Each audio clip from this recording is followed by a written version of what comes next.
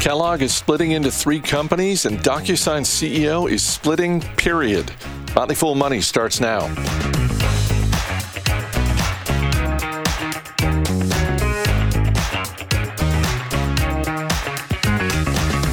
I'm Chris Hill. Joining me today, Motley Fool senior analyst Bill Mann. Thanks for being here. Hey, Chris, how you doing? I am doing pretty well. Let's start with DocuSign, because DocuSign came out this morning and announced that CEO Dan Springer is leaving the corner office effective immediately. Maggie Wilderotter, who's the board chair, is going to take over as interim CEO as DocuSign searches for a new leader.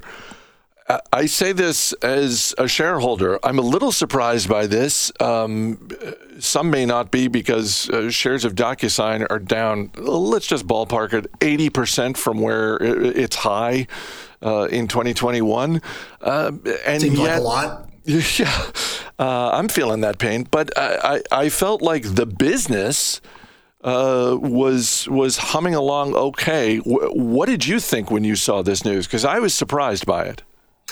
I'm surprised by it too, and I'm always cynical whenever I see a CEO or an executive leave effective immediately. That means generally, and we don't know anything in this case, so let's not drag Dan Springer through the mud just yet. But usually that means that there's something else going on in the background. Usually if there is if it is an agreed upon split, there is there's a period of time in which they work until they find someone. This is immediate, which suggests that there is something going on behind this, because as you said, the business is doing well. It's about 2.5 times what it was when it reported in January of 2020. So, you're talking about a company that obviously benefited wildly during the pandemic, would to be expected, has slowed down a little bit after that, but it's not like it went back to where it was before the pandemic started. So, yeah, this is very surprising to me. I cannot imagine that this is happening simply because the stock is down as much as it is. How attractive do you think this job is? Do you think DocuSign is in a position to maybe not hire whoever they want, but is this an attractive opening for some potential CEO? We talk a lot about the verb portfolio, like companies that have become verbs or have become defaults. And DocuSign absolutely positively has become the default for electronic signature and document management. So I think it's a pretty attractive job. The economics of the business obviously are pretty great. They have spent a ton of money on their own back office. And so I think that there may be efficiencies to be wrung out there. This company is still trading at about 6 times trailing sales. So it's not a cheap stock by any stretch of the imagination, but it is much cheaper than it was. And so it becomes a situation where someone who's coming in isn't immediately as likely to be as held responsible for a massive stock drop as you might be for someone who would have come in, for example, when this company was trading at $75 billion. Last thing before we move on. So you think whoever the next CEO is, they're going to have some runway to implement whatever plan they want to do before they get any kind of questioning either from the board or Wall Street? Yeah, I think they should. So if this is simply a matter of business momentum, the momentum has slowed substantially. Their recent earnings, their revenues were up about 16%, which seems pretty good, but it is absolutely slow. The rate of growth, I should say, has slowed substantially. So they should have plenty of runway if there is something behind that may be causing this internally. Let's move on to Kellogg's, which is planning to split into 3 separate public companies. There's going to be a breakfast cereal company, a snacks company, and a plant-based foods company. CEO Steve Cahillane says all three have significant potential as standalone companies. I will point out, however, that he's planning to run the snack business, which tells me that's the business with the most potential. I will be so disappointed if they don't name these three divisions Snap, Crackle, and Pop. I don't think they're doing that. Then I'm disappointed. That's all there is to it. I laid out what I felt about this entire deal. I mean, obviously, Pop-Tart should be with Pop. All kidding aside, this really does seem like a move that is going to unlock growth potential for the snack business because, I mean, I think we are into our second decade now of slowing cereal sales. Yeah. And the plant-based foods, there's potential. That's going to be the smallest of the three. Just from a brand portfolio standpoint, it's the smallest of the three.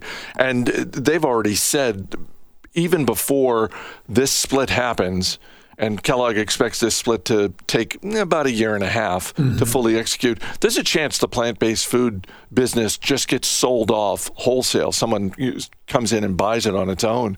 But it really does seem like the snack business. I said to you this morning, I might have to pick up a few shares of this thing.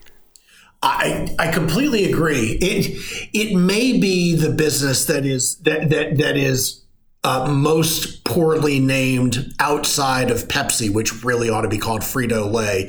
Kellogg is in the same boat. So their cereal business is about $2.4 billion in revenues. And, certainly they have their Frosties, their Cocoa Puffs, their Crunchy Nuts.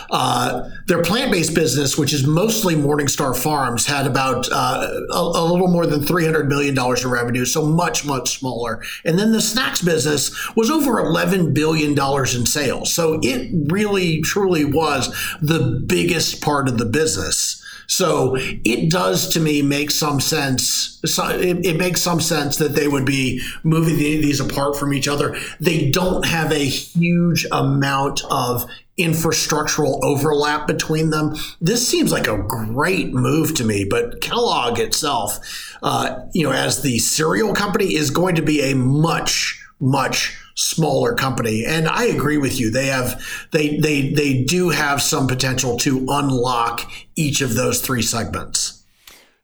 I think it was 10 years ago. I think it was 2012 when Kellogg bought Pringles. And there was a little head scratching at the time. Now, with the benefit of hindsight, it's clear that, this is where they were headed. Yeah, I think that's right. I think it was a good transaction for them. Pringles is a business like a lot of other business in this segment that does not require a huge amount of research and additional investment. It was a great platform, as you and I know very well, as Pringles fanboys. Yeah. That it was a great platform for them to do short-term, and special flavors, increase their shelf space through offerings of that nature. So they have done a great job managing this brand, but piling it into a dedicated snacks company is going to be a really, really good move for them. And they're not the only company making headlines in the snack world today. Mondelez announced it's buying Cliff Bar for $2.9 billion, which I still can't wrap my head around. And I say this as someone who actually likes Cliff Bars. That's basically the energy bar of choice for me. Yeah. And when I saw the headline, I thought, wait a minute, that's a $3 billion company? Yeah. And the answer is yes, because that's what Mondelez is paying for them. Yeah, exactly. So I don't know what I mean. It's a really interesting transaction. Mondelez also owns Oreo, Toblerone, Milka. I'm not sure, given the positioning of Cliff Bar, what sort of combinations they can make. Well, they'll have an Oreo flavored Cliff Bar or something of that nature. But it is, from a brand perspective, it is by far the most important in the energy bar segment. So I don't know what synergies that they're seeing, but yeah, they have paid $3 billion for it. Interestingly enough, they're not expecting it to be accretive to the top line until next year, which means that they are seeing elsewhere in their business or even within Cliff some potential weakness in sales this year. So it could be that they are filling a hole and using some cash that's been sitting on their balance sheet. So we've got this acquisition. We already talked about the potential for the plant-based food business within Kellogg being acquired before the spinoff happens in 2023. Do you think, are you expecting more M&A activity? I mean, this is not insignificant sums of money that we're talking about here, and this is all against the backdrop of what is now officially a bear market for the S&P 500. I think absolutely true. You're going to see the companies that have been conservative, that have hoarded cash. They're now being punished a little bit. For the first time in about 15 years, you're being punished for holding cash on your balance sheet because the cash is being inflated away. You have that factor, and you have target companies in a lot of different spaces that have seen their valuations come down a great deal, and you've got certain brands that may be much more valuable within a larger framework, within a larger organization. That are starved for cash now. So I absolutely, and not just in the snack division, I see this in tech, I see it in software, I see it in a bunch of different segments, the potential for companies that are cash rich to start to use some of that cash and make opportunistic buys throughout. I think you're going to see it throughout the market. That may be one of the leading themes for the remainder of 2022. Keep watching for it. Bill Mann, thanks so much for being here. Thank you, Chris.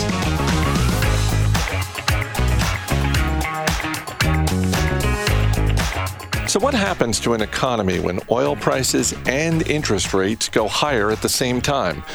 Well, the 1970s might offer a few clues. Morgan Housel continues his series with Allison Southwick and Robert Brokamp on previous economic challenges and the lessons that investors can pull today.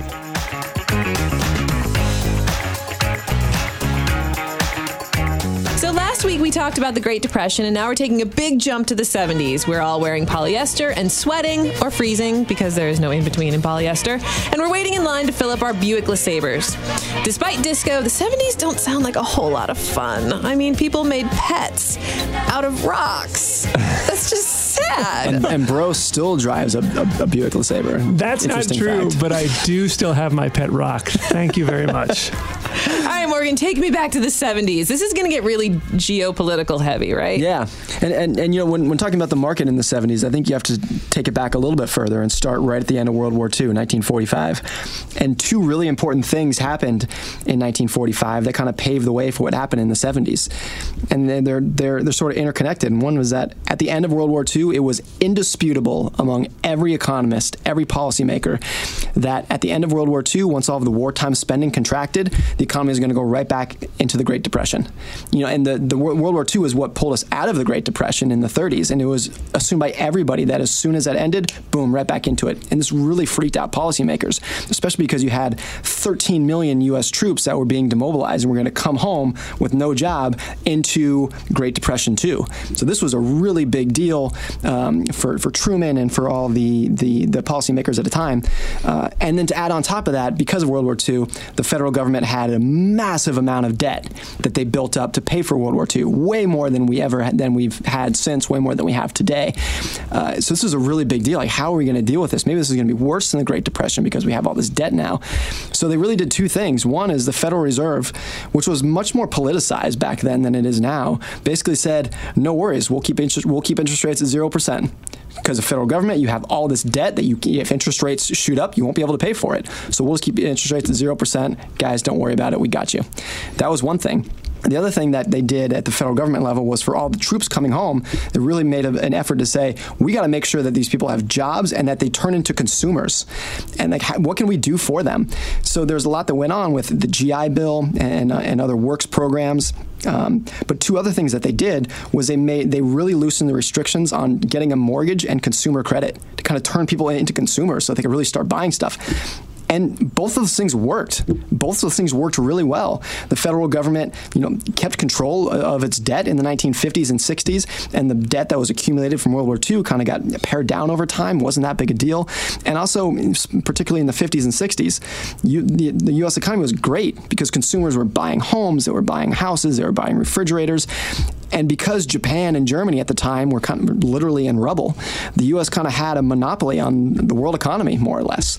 So the 50s and 60s were just this huge boom time, basically where everything went right in the U.S. economy. It sounds like the lesson is there's no problem that you can't spend your way out of it. Well, see, it worked well. That's actually a good point to make, because that amount of spending worked really well in the 50s and 60s for various reasons. One, as I mentioned, because a lot of the developed world, particularly Japan and Europe, was just trying to rebuild themselves. It worked that we could spend all this money because we had a monopoly on global manufacturing. So even though we're spending all this money, we had the capacity to build it. We also built up manufacturing so much during the war to build tanks and airplanes and whatnot that we had all this manufacturing capacity to build cars and refrigerators and washing machines. So it really wasn't that much of a problem. With interest rates low and having that much debt, it just kind of worked. And I think that set up a sense of complacency among policymakers at the Fed and at the president level, at the Treasury level, and among consumers, that monetary policy and fiscal policy for the government didn't matter that much. Like, we got this down. We haven't really had any big consequences from it for a long time. So you just kind of get complacent from it. And U.S. consumers, too, I think, really got complacent with the lifestyle that they were living, that the U.S. would kind of own the world economy, that interest rates were going to stay low, that there was always going to be a good-paying job right down the street. And then so those two senses of complacency kind of cracked in the late 60s and early 70s. A lot of it started with when spending for Vietnam came along, and then wartime spending had to jump back up again.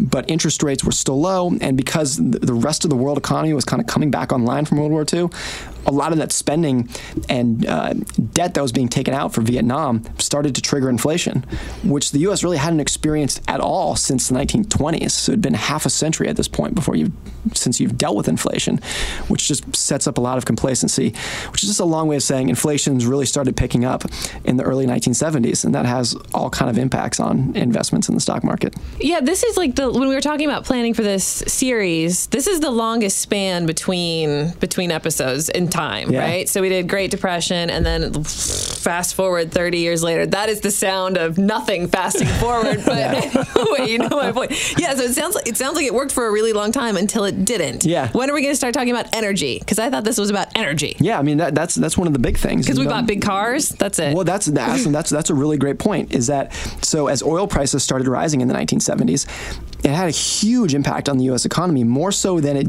would today or did in 2008, the last time that oil prices spiked, because energy efficiency in the 1970s was awful. You had your average car that was getting 7 miles per gallon, and semi-trucks that were getting 3 miles per gallon, which is it was just so inefficient. And when oil was cheap in the 50s and 60s, when the U.S. kind of was just own the world economically, that wasn't that big a deal because oil was cheap. It didn't matter. But as you get into the 70s and oil prices start rising and the oil prices double and then triple, it had a way bigger impact on the economy than it would today, just because oil as a share of most people's spending was much higher back then than it is today. Even when oil prices doubled in 2008, the share of most people's income that went to gas was still a fraction of what it was in the 1970s. So it just had a much bigger impact on the economy back then. And also, because we had been, at this point, 30 or even 40 years since the economy was in really bad shape during the 1930s and the Great Depression, you get not only complacency, but just a sense of shock among consumers who've never seen a really bad economy. And I think that it causes a lot of retrenchment, both for companies that say, well, maybe we shouldn't hire as many people because we don't know what's going to happen next, and among consumers who start saying and start forming a mentality that I don't know if my job is going to be here next month, so we should slash our spending this month. And so then you have high inflation coming in from the energy markets, which was a lot of geopolitical instability in the Middle East and in Egypt and Iran. And then you mix that with kind of just a lingering recession in the United States, and it all kind of came to a head in the mid 1970s with both recessions and a pretty bad market crash. Just to put some numbers on it, when you look at the 70s as a decade, U.S. large cap stocks averaged 6% a year. So that's significantly below the 10% you always hear about. But on top of that, inflation was 7.5% a year. So even though your portfolio was growing on a nominal basis, you were losing purchasing power each and every year. And that was not only true for the stock market, but especially true, I think, for treasury bonds, which are back then and today are seen as the safest asset or even a riskless asset. If you invest in treasury bonds, there's no risk involved in that. But during this period, from like the late 50s to the early 80s, let's say, treasury bonds lost so much money to inflation that if you invested in treasury bonds in the late 50s, by the early 1980s, you had lost half your money in real terms adjusted for inflation. And that's, I think, really easy for investors to overlook because they often don't subtract inflation from their investments at the end of the year to really get a sense of how much wealth did I actually gain this year. But it had a huge impact on investing during this period. And then the other thing, like, as this feeds into the stock market, is that stocks compete with other assets for returns. It's just a big competition of among stocks and bonds and real estate of what asset class is offering the best returns, and that's where investors are going to put their money. So as interest rates start rising, they become more attractive relative to stocks. And because of that, when you have a period where now the interest rates are rising in the 70s, so you can buy government bonds that yield 7%, 8%, 10%. Now stocks look way less attractive because you can earn a 10% return in bonds.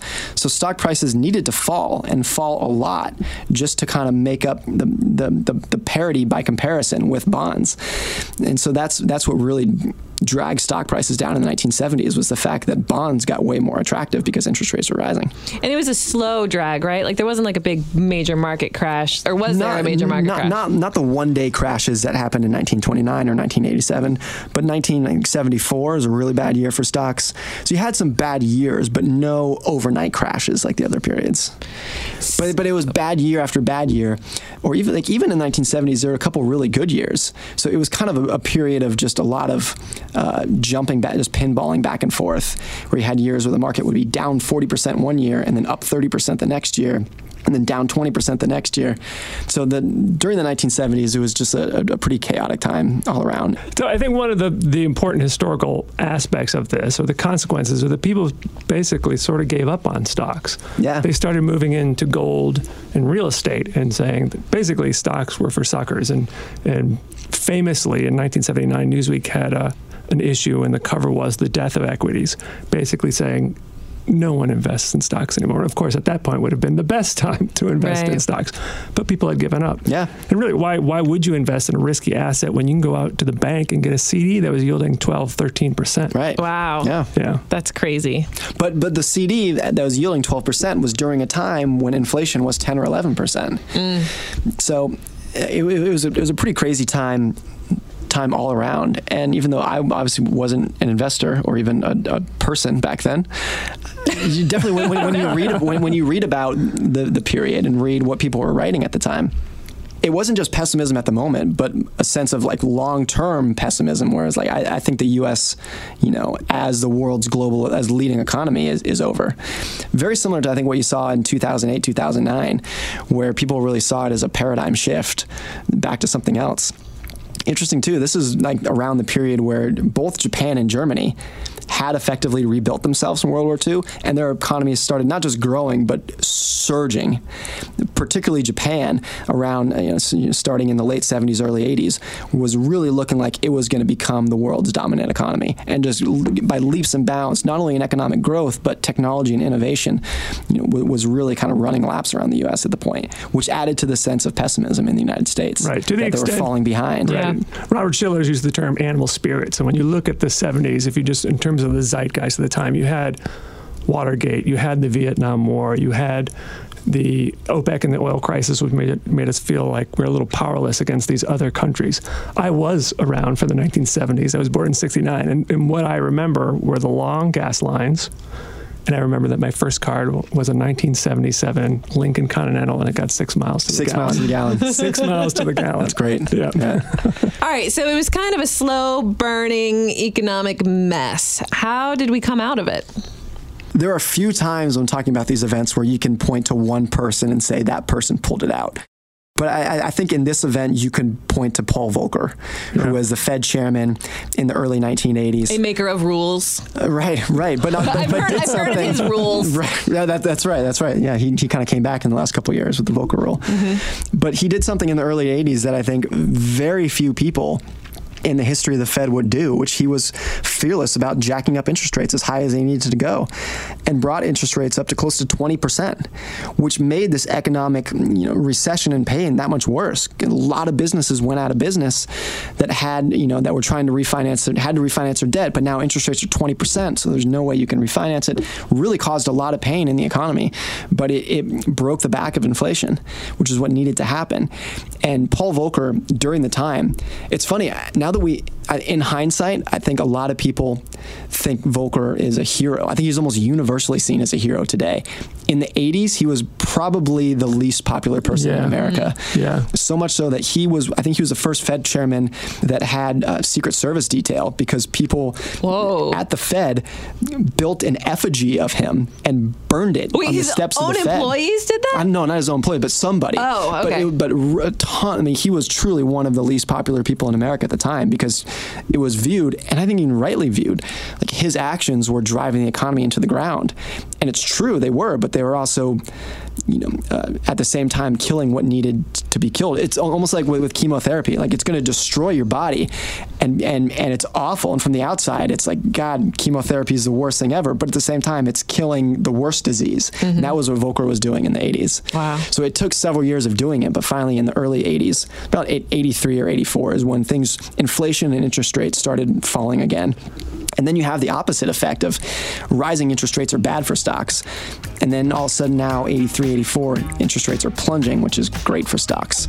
And then it's Reagan, Morning in America, and bonds too. Yeah. Inflation's falling. You got a new president who's a lot of optimism. So then you start the 80s boom and rally.